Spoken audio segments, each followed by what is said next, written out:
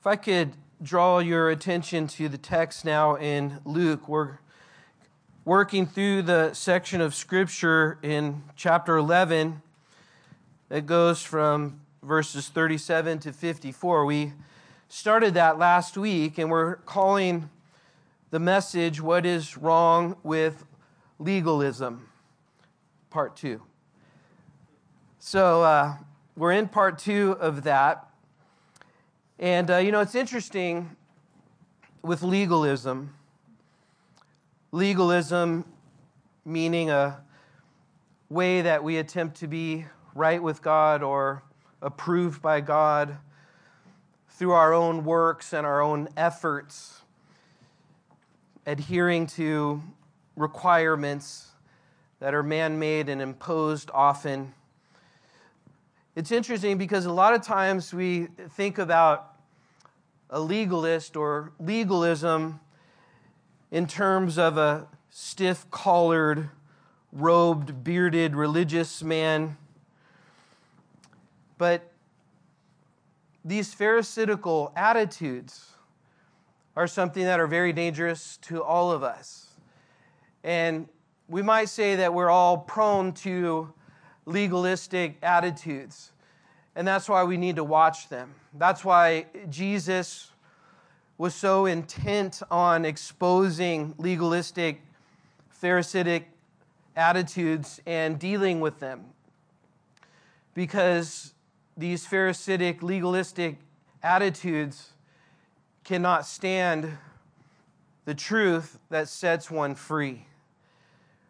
Legalistic, pharisaical attitudes are opposed to the gospel that Jesus came to preach and to perform as he died and rose again, that all who would believe would have eternal life, not all those who would follow the rules and regulations would have eternal life. And so this is a warning against legalism. I think it's wise just to approach these sections of Scriptures just with the thinking that maybe there's some tendencies or maybe there's something within my heart or something that I'm doing that is legalistic and pharisaical in my actions. Legalism, of course, is a work of the flesh. That's why it's so ugly and so heinous. The Bible says that the works of our flesh bring about death. They're rotten and they're stinky. It's opposed to the work of the Spirit, which is God working in and through us. Legalism is what I do versus what Christ has done. Legalism focuses itself on external behaviors instead of internal transformation.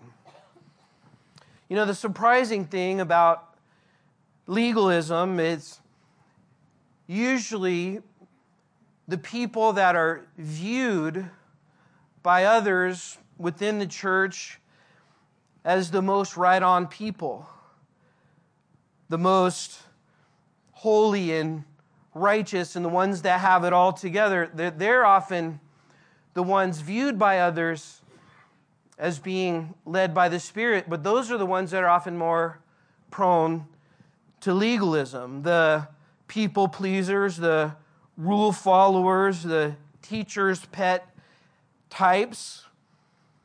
It's easy to hide in rules and behaviors, and that often obscures an individual's actually dealing with the real problem of their heart. So behavior, moralism, rule following, being really good at things in the church, people would say, well, that person is really good at doing these things. Seems like they can do that. Well, that behavior or that thought can often be the worst condition that a person can have because they fail to realize the depravity of their own heart and instead mistake the outward things for their own need for the inward things. A legalist is unwilling to die to themselves. They don't need to. They follow rules. They don't need to die to themselves. Legalists can be, and usually are, defensive, not receiving any sort of rebuke or correction. They are often those who push back because of the rebelliousness of their heart, and their identity as a do-gooder causes them to feel as if no one can tell them what they should do. They are often controlling, and they often struggle with growing spiritually. They seem to just stay the same year after year after year. They lack consistency, the ability to persevere through difficult situations and times, and they are often in and out, up and down. That is a sign that you could be legalistic in some areas. They are also self-condemning, self-loathing oftentimes. They have trouble in relationships. They lack joy. They lack peace, often defined by worry and anxiety. They are critical, often angry, short-tempered, frustrated. They are often disappointed in God. They are not free. A legalist is not free.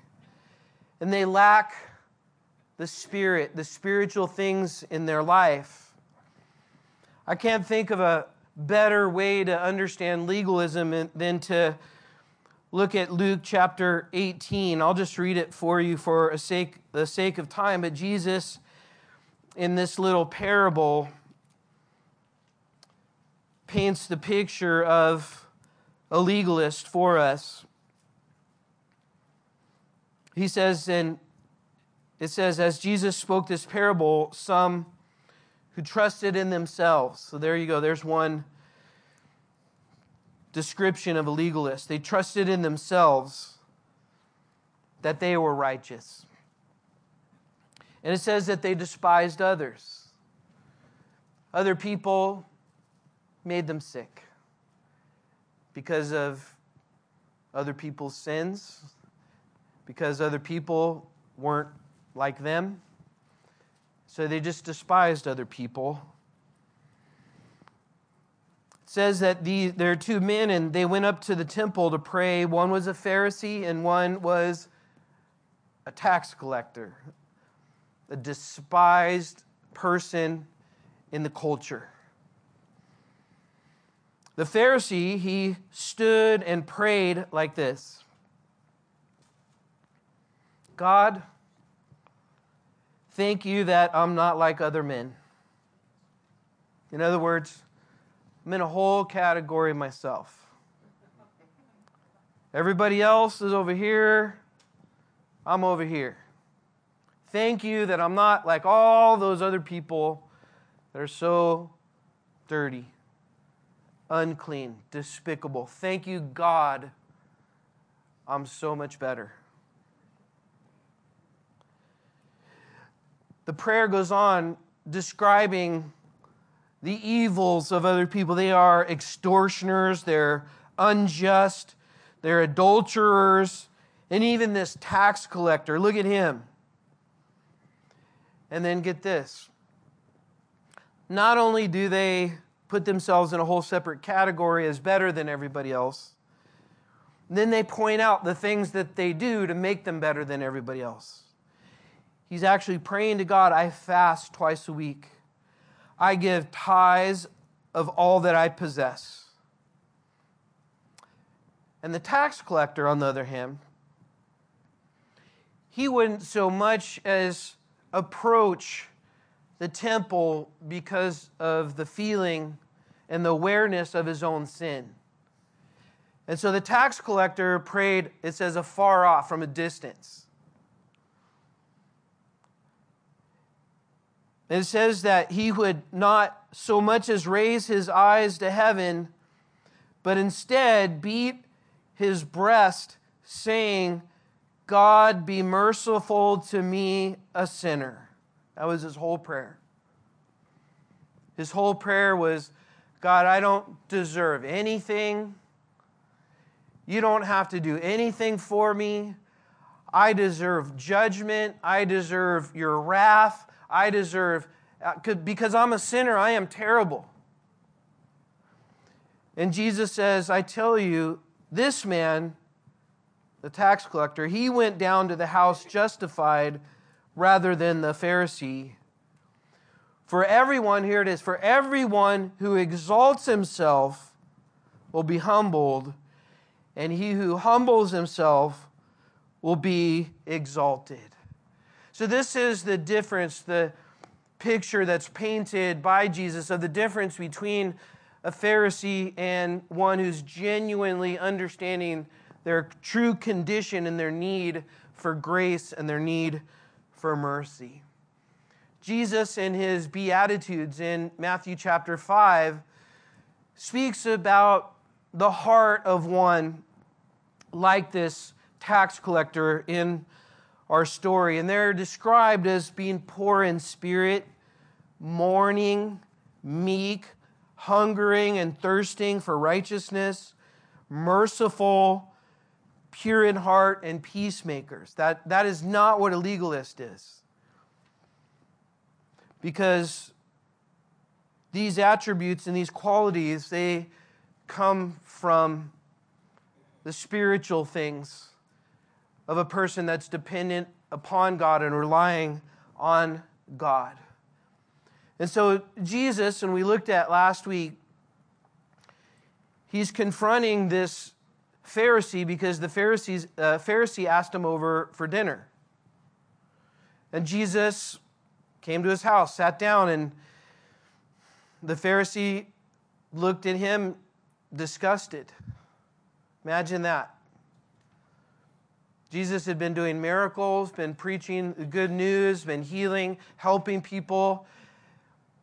And he gets invited to dinner, and the Pharisee just could not believe it. Just disgusted. Looked at him and probably shook his head. It was because Jesus didn't ceremonially wash his hand. And mind you, that wasn't something from the law. It was something that grew out of the law. That was a tradition. So Jesus wasn't keeping the traditions correctly. And because of that, the most holy, righteous being that has ever existed was looked at and looked down upon as dirty because he didn't ceremonially wash his hands. This set the stage for the discussion about these woes, 6 woes that Jesus spoke about.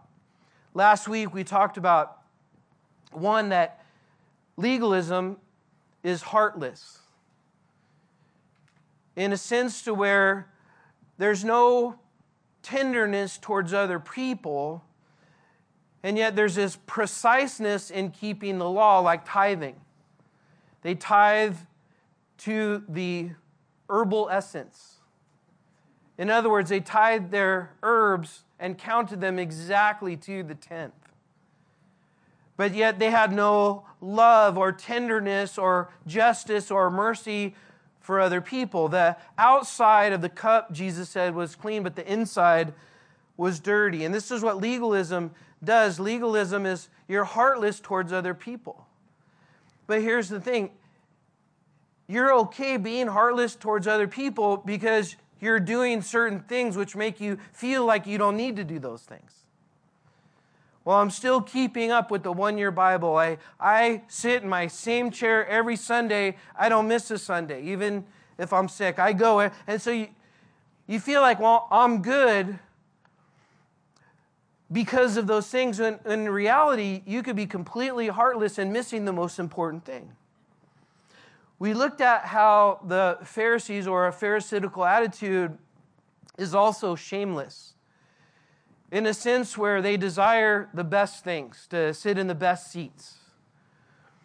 They want to be seen by other people well. They want to be observed by other people as holy and mighty, and they want their acts of righteousness to be done where there's a great applause from men. They're completely shameless. And then we saw how these pharisaical attitudes end up being very infectious. They're appealing to other people. When you have legalists within your church body, they will affect other people with their legalistic imposition of rules and convictions that they have, and thrust their convictions on everyone else and create this legalistic sort of environment within the church. And that brings us up to what we're going to start with today in verse 46.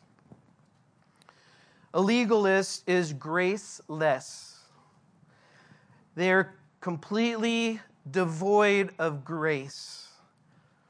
In the book of Galatians, it says that when we count anything in addition to what Jesus has done on the cross for our sins, when we add anything or count anything else above that or in addition to what Jesus did on the cross, we completely nullify the work of Jesus on the cross. And that means that it's either all by grace or all by works. You cannot have a mixture. So watch this. In verse 46, Jesus gives us our fourth woe, which is, of course, a great warning by Jesus. He said, "Woe to you, lawyers." These lawyers were men that were the experts in religious law. So they were the theologians of the day. They were those who studied and told the Pharisees, who were the ones who lived out or attempted to live out the law. They're the ones that told the Pharisees what to do, and the Pharisees subsequently told everyone else to do. So he says, "Woe to you," which right away would be a very strong statement, a shocking statement to the people in that culture, because nobody told the Pharisees and the lawyers, woe. The Pharisees and the lawyers told everybody, woe. They were woefully led in the wrong direction, and they were woefully leading others in the wrong direction. You might want to say the lawyers were their own experts in woe, telling everybody else, woe, woe, woe, woe, woe. Woe to you, woe to you, woe to you, woe to you, woe to you. Yeah, that's enough.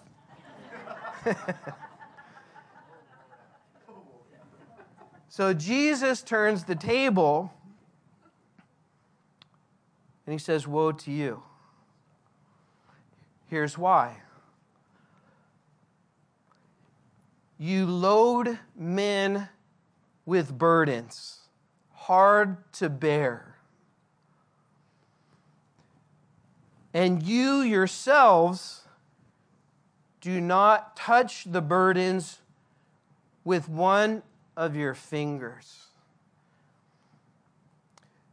These lawyers, these Pharisees, these legalists, they were those who were the opposite of the attitude that Jesus said to bear one another's burdens.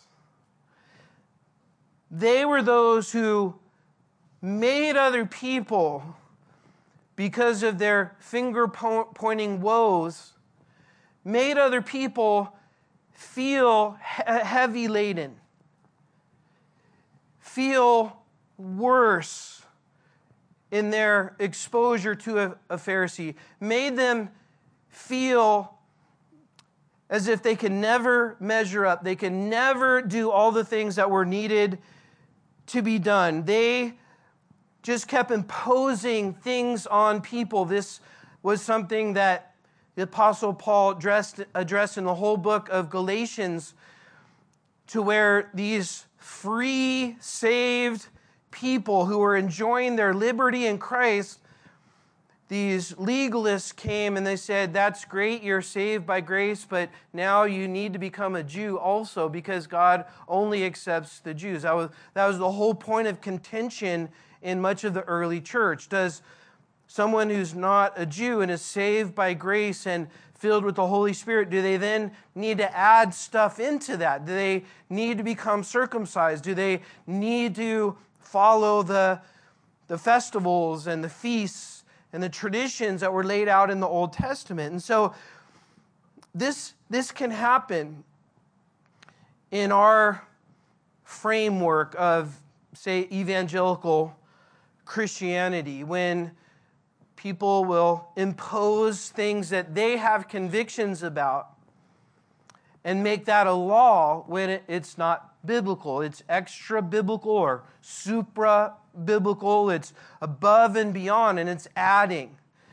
And this is something that we will all encounter if we are involved with Christian people and the Christian church over a period of time. And so we have to be aware of this. A new movement comes through. And if you're a Christian for an extended period of time, you're going to see movements come through. And all of a sudden, the new movement, if you're not doing what the new movement is doing, then you're missing the whole boat. I think I've seen about 20 of the new movements that don't exist anymore. Because there's no new fancy thing or big thing. If you're a believer, you have everything. So appropriate what you have. Jesus said in Matthew 11:28, "Come to me, all you who labor and are heavy laden, and I will give you rest. Take my yoke upon you and learn from me, for I am gentle and lowly in heart, and you will find rest for your souls. My yoke is easy and my burden is light." So beware, be free, and watch and be careful of anybody who would come to add a burden to you when you are already free. In Pilgrim's Progress, the cartoon version, Mr. Worldly Wiseman tempts Christian from the way. This Christian is following the way to the celestial city. Worldly Wiseman says, "Hey, I got a shortcut for you. I got an easier way, and it's over here. It's in the city of morality, on the hill of legality." And so he strays away from the path that God was leading him on, thinking that there's something else, there's something more, there's something different. And he gets to this hill, and it's dark and gloomy, and it's this big hill filled with tombstones. And on the tombstones are all these different rules. And Mr. Legality at the top, he's there as an imposing figure with a gavel in his hand like a judge, and he's pounding it on rock. And he's telling Christian, you have to ascend up this hill of legality. And as he tries to ascend, Mr. Legality at the top keeps giving him more rules and more rules to the point where it's impossible to get to the top. And he's still left with this huge burden on his back. Of course, he has to be saved from the way and brought back to the way that he was being led. But I think the point is so important. If we are feeling burdened spiritually and religiously, it's probably because we are carrying the load. It's probably because in some way, shape, or form, we feel the need to do to please God, to perform. And one of the main characteristics of a graceless Christianity is self-condemnation. Always feeling like, well, I don't know if I'm saved because yesterday I had a bad thought, or I did a bad thing, or that. And so we're constantly going through this condemnation. And the Bible says that if you're in Christ, there's no condemnation. Now I ask you, how could that possibly be for someone to not have any condemnation on themselves? It can't be because of anything that we do. It has to be because of what Christ has done, because we will always be able to condemn ourselves, because we are always going to be doing things that aren't right. And this is what a graceless Christianity does. But if you are in Christ, the Bible actually says that we are holy and blameless before God. And you know why? Because we're in Christ. And that is the difference. So if you struggle with condemning yourself constantly, going back and forth with, God hates me and God's angry at me and I don't know if I'm saved, and that sort of attitude, remember that you're carrying your own burden. That you're graceless. And the Bible says that we are saved by grace through faith, not of your works, lest anyone boast. Because the other side of that condemnation, when grace is not involved, the other side of that is competition. So when we're doing well, we can be competitive. And we start to evaluate ourselves in regards to how other people are doing. And we may be motivated in our Christian life by outperforming the person sitting next to you or the person sitting behind you. And you may say, that sounds silly, but it's not silly. And if you're in my boots this morning, you would see that it is a very prevalent thing. There is competitiveness, which leads oftentimes to jealousy. In Matthew 27:13, if I could read my writing correctly, somewhere around there,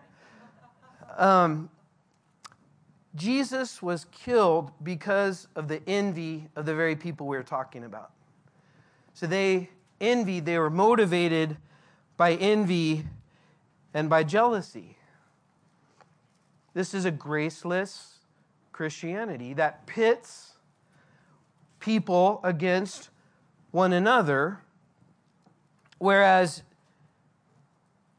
a grace-filled Christianity is one where we are all in the same playing field. It doesn't matter how much you've, quote-unquote, achieved or accomplished or done for God. We are all sinners saved by grace. Maybe you're a worse sinner than someone else, or vice versa, but in God's eyes, we are all sinners in need of salvation by grace. And so what happens with grace is that we're all brought together in unity in one, because it is Christ and His forgiveness of our sins that made us one. So there's not a Jew nor Greek, which in Jesus' time and thereafter, that was such a huge thing. It's hard for us to really get a grip on how huge they hated each other. And that hatred then became sort of difficult and touchy when they realized that Christ died for everybody. And now a Jew and a Gentile, now we're all one. So there would be neither Greek nor Jew, and a Jew may feel like, well, don't I get some special status or something? There's neither Jew nor Greek, nor male nor female. Now, if you're a female at that time, that you're thinking that's really great. nor male nor female. That we're all one in Christ. There's no slave or slave owner. We're all one in Christ. This is the amazing thing about Christianity. It's the unity. There's no hierarchy of better, okay, terrible. We are all bought with the price and saved by the blood of Jesus Christ. We are all the same, and so we're all one. There's no competition. And so when God blesses one other person, we all rejoice. Why? Because He's blessing all of us. When another goes through a hard time in their mourning, what do? We're all mourning. We're all in this together. This is the amazing thing about the gospel. Ephesians 2:14, listen to this. For He Himself, Jesus, is our peace, who has made both one, and has broken down the middle wall of separation.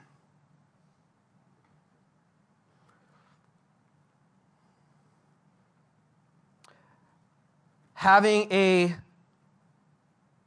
brotherhood in this, I can't read my writing again. Having something in His flesh. I'm sure it's good. Liz, you know, I used to be a chiropractor, and Liz used to work with me, and there's a real thing about doctors writing. But here's the big part of this. He tore down the middle wall of separation so as to create in Himself one new man from the two, thus making peace. And this is the beauty and the glory of the gospel. And that's what I love about the body of Christ. The body of Christ, we may come from different backgrounds, different geographical locations, socioeconomic backgrounds, ethnic backgrounds, whatever it may be. But as believers, we're all one in Christ. And you see that in the body of Christ. All different colors, all different shades, all different backgrounds, and all of that. And what I love in the book of Revelation, you see those praising the Lord from every tribe, tongue, and nation. That is an amazing thing. And it can only happen through grace and what Christ has done that has brought us all in Christ. So that's the first thing. Legalism is graceless. The second thing we see this morning is legalism is lifeless. There's no life in it. There's no spiritual life. It's just dead works, dead religion. Look what Jesus says. Woe to you, verse 47, woe to you, for you build the tombs of the prophets, and your fathers killed them. So the prophets of the Old Testament, these were figures that were revered by the Jews in Jesus' day. They were revered by them. And they would make sure their tombs are looking good and elaborate and honoring to the prophet. Jesus points out, though, that these tombs, your fathers killed the prophets because the prophets brought the truth and the word of God. So in verse 48, it says, in fact, you bear witness that you approve the deeds of your fathers. For they indeed killed them, and you built their tombs. In other words, he's saying, you are hypocritical. And that's what legalism does. It makes one hypocritical. Because you're honoring and venerating the prophets of old, while right in the moment of Jesus' time, all those prophets who spoke of the one who was going to come was right in front of them, and they're wanting to kill him. That's what legalism does. Legalism is lifeless and holding on to traditions so much that it strangles the spiritual life out of an individual. In order to maintain legalistic rituals and rites, you have to strangle the life out of the spirit. So he says in verse 49, therefore, the wisdom of God also said, I will send them prophets and apostles, and some of them they will kill and persecute, that the blood of all the prophets which was shed from the foundation of the world may be required of this generation. All the way from the blood of Abel, the first person killed in the Bible by his brother Cain. Because Abel brought an offering by faith, Hebrews chapter 11 verse 4 tells us. He brought an offering by faith, and Cain brought an offering of works. And Cain was mad at Abel because he had favor from God, and he killed Abel. And then he says the blood of Zechariah, which in a Hebrew Bible, 2 Chronicles is the last book, and Zechariah would be the last prophet in the last book. It says, who perished between the altar and the temple. And he says, I say to you, it shall be required of this generation. He's saying, wake up. There's an opportunity now. Jesus is saying this to them, that I am here. I am the one that the prophets talked about. I am the one that gives eternal life. Now is the time. Recognize, realize, understand, and come to me by faith, and don't let your works obscure what you're doing. Your works are lifeless. And your lifeless works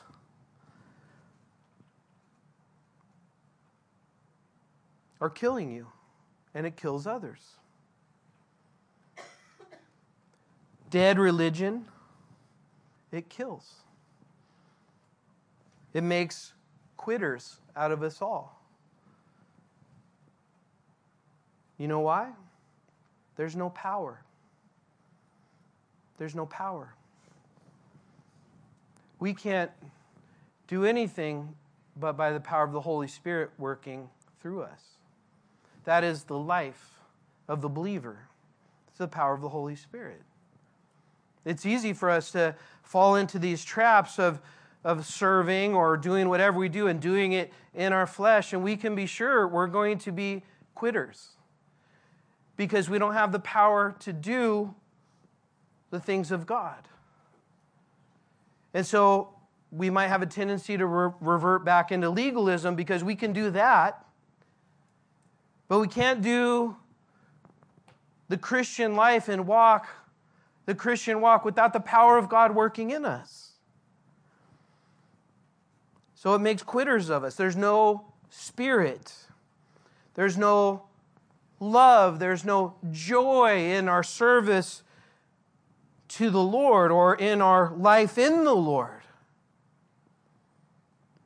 This lifeless, dead religion is what Jesus came to abolish, and as he met one who was in dead, lifeless religion of her own, in John chapter 4, the woman at the well, Jesus said to her, whoever drinks of this water will thirst again.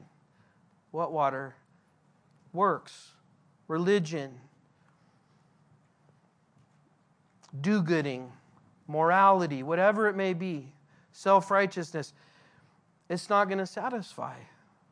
But whoever drinks of the water that I shall give him will never thirst, but that water that I give, it will become in him a fountain of water springing into everlasting life.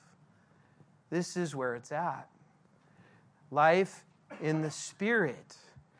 Life more abundantly, as Jesus said, the thief comes to steal, rob, and destroy, but Jesus came to give life, and that more abundantly. In church, we need this. I'm telling you.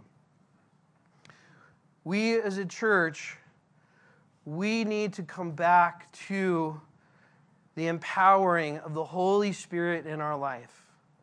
This is the refreshment. This is the energy. This is the joy to do the things that God has called us to do with such great love and excitement and anticipation. And I'll tell you what, if it wasn't for the Spirit, there's no way I would be doing this. No way. But for the grace of God and the enjoyment of the Spirit, everything is a labor of love, because it is the experience of God working in us and through us. And so legalism kills life in the Spirit. The last thing. Legalism, seems very strange, it's scriptureless. And why is that strange? Well, we looked at the lawyers were experts in the Scriptures. Did you know you and you and you and me, we can be experts in the Scriptures and be legalists? Because the Bible says knowledge puffs up, but God gives grace to the humble.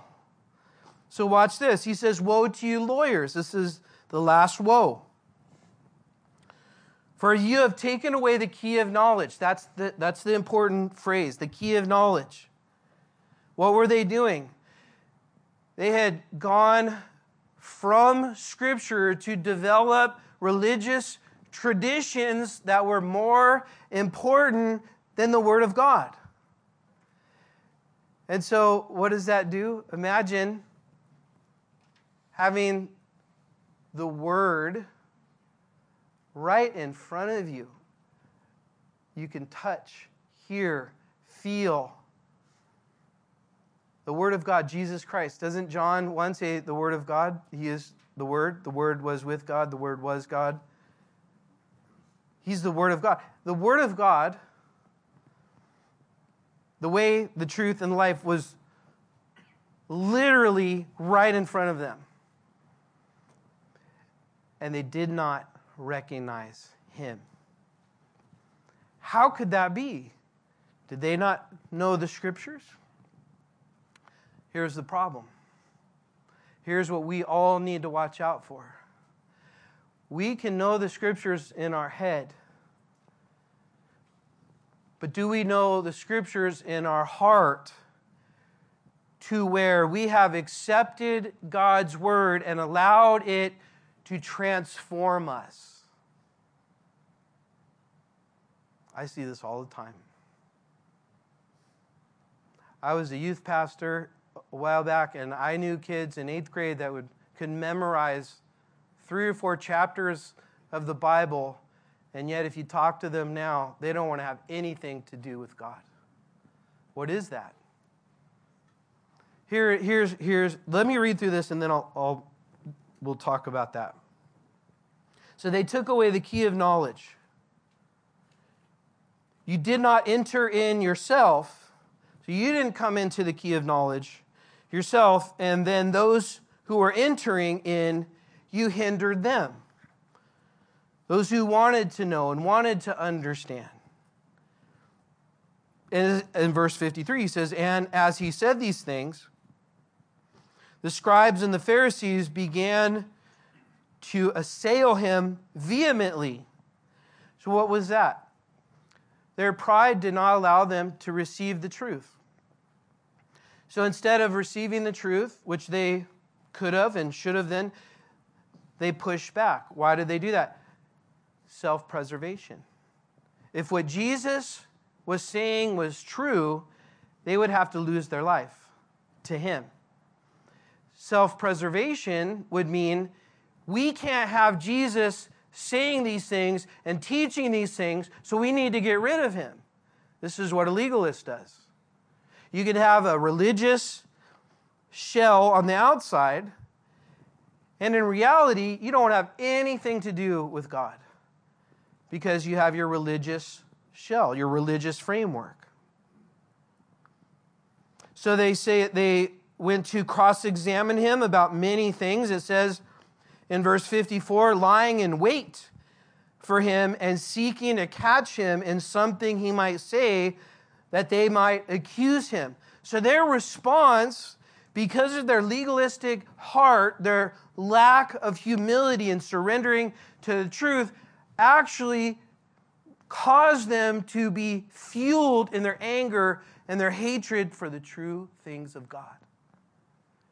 Do you know religious people are angry and fueled in murderous ambitions and thoughts when they're confronted with the truth of God's Word? And you know what? Here we see that the Pharisees hindered people who wanted to know the truth. And isn't it interesting that more churches than not today will not have the Bible taught systematically and regularly? Instead, would prefer to entertain and keep people just coming week in and week out without ever confronting them with their own need for salvation and then allowing the Holy Spirit to convict them of their sins.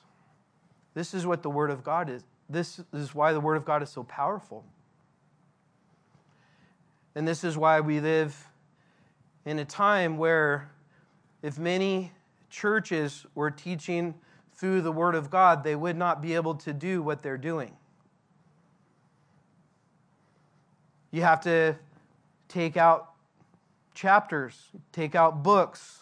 You have to take out prophecy because many churches would not be able to continue what they do if the Word of God was taught. And so if I were to say anything in our day and age, the most important thing is find a church that teaches the Word of God. Number one. Don't worry about the kids group. If your kids are in a kids group and it's fantastic, but they're not being taught the Word of God, it's not fantastic. I don't care how great their worship band is. It'd be hard to beat ours, but I don't care how big the building is. And I'm not even talking about our church. It doesn't matter if it's our church. Just go to a church that's teaching the Word of God. And teaching it humbly, not legalistically. Teaching it in a way where the Holy Spirit is looked upon as the agent that's going to bring the truth to bear in a person's heart. No lip service, no gimmicks, just the Word of God. Because I believe the Word of God is the agent of salvation and sanctification and life as the Holy Spirit brings the Word to bear on our hearts. And so, hopefully that helps us understand what a legalist is and maybe tendencies in our own heart that we need to watch out for, and pray as a church. Let's all pray that the Spirit would come upon us and that the Spirit and the Word would be working together in us and through us. And when we have that, you don't want anything else. When you have that, you don't want gimmicks and schemes, and you don't even want to be entertained. Although I know a lot of you laughed when I couldn't read my own writing, but that was not on purpose. And you were laughing at me, which was very judgmental of you, by the way. So, just leaving that there. But seriously, the Lord is so good. His joy is unspeakable. His peace is beyond all understanding. And we shouldn't want anything else. If you have that, you have everything. His grace is sufficient for us. So we're going to take communion this morning. We have a few minutes left. And so will you join me in prayer? And so, Heavenly Father, thank you for this morning. Thank you for these dear saints here this morning who have come to hear your word and come to learn of you, come to grow in you. We all are at different places in our walks, Lord. And I thank you that regardless of where we are, that we have been knit together in love by you. And Lord, this morning I first want to pray for anybody who is here who is not truly saved. Maybe there's someone here who's been trusting in a work or a religion or a past profession, a past religious experience, whatever it may be, but maybe you weren't truly saved, and maybe you're not even sure. And so today, I want to encourage you just to make it clear, make it sure. Cry out to God as we saw that tax collector and say, have mercy on me. Lord Jesus, I'm a sinner. Please forgive me. I give my life to you, Lord. Fill me with your Holy Spirit and help me to walk with you. Make sure. And I want to just pray also for anybody who is here who's gotten into the doldrums, into condemnation, into complacency, lukewarm. If you feel like you're just going through the motions, today is a great day to ask for a fresh filling of the Holy Spirit in your life. And that as the Holy Spirit fills your heart and your mind, that you would keep your eyes on Him and not on yourself. You would behold the beauty of the Lord. And you would look to follow Him by faith in what He's called you to do and the direction He's leading you in. Just take a moment just to pray to God right now. Just take a moment, just you by yourself. Whatever it may be, just say, Lord, save me, or Lord, sanctify me. Thank you, Lord. Just continue praying. We're going to have the ushers come forward. This is your time to spend with the Lord. Stay focused on Him in prayer. Speak to Him. He's not an impersonal force. He's personal. He loves you. He's waiting to spend time with you, to hear from you, to speak to you. And so the ushers will be passing out the communion elements.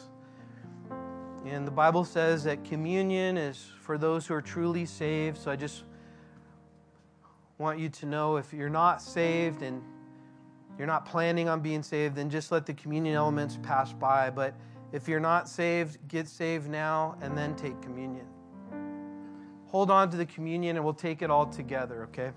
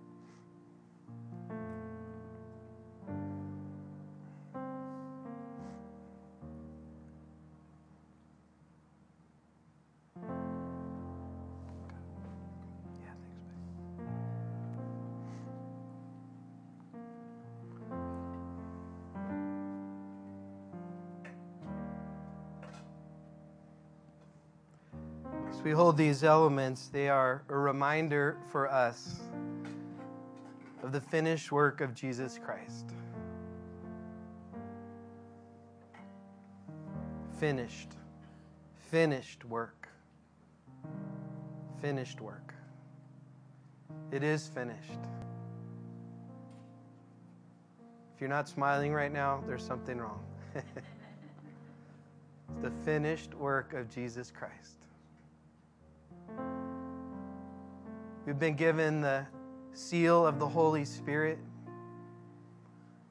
the down payment or guarantee of our future arrival into heaven. And so all that's left, because it is finished, and Jesus did do all the work, all that's left is to fellowship with the God who saved us. When Jesus died, the veil in the temple was torn from top to bottom, separating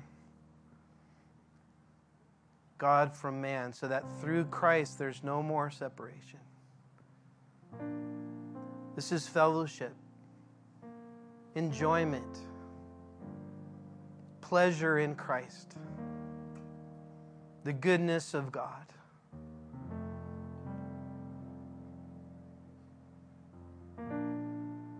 Enjoy Him. Because as this bread represents, He gave His body.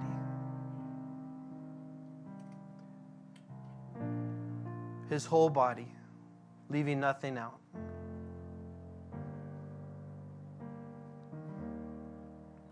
And so, let's all take of the bread together.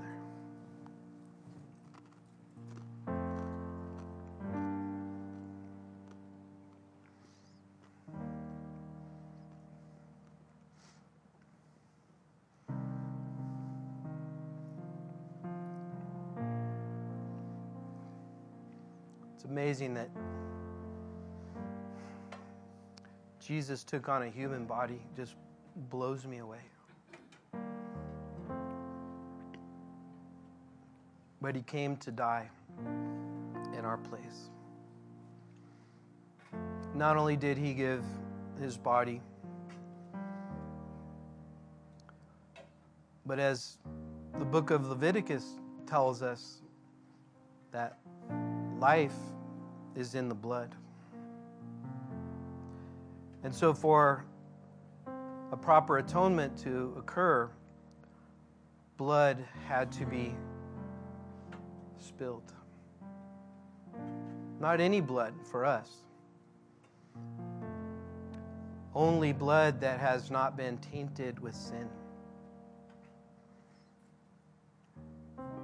So that His blood would wash away all of our sins. It is by His blood that we are forgiven. And so today we remember the blood of Jesus that washes away all our sin. Let's partake of the cup together.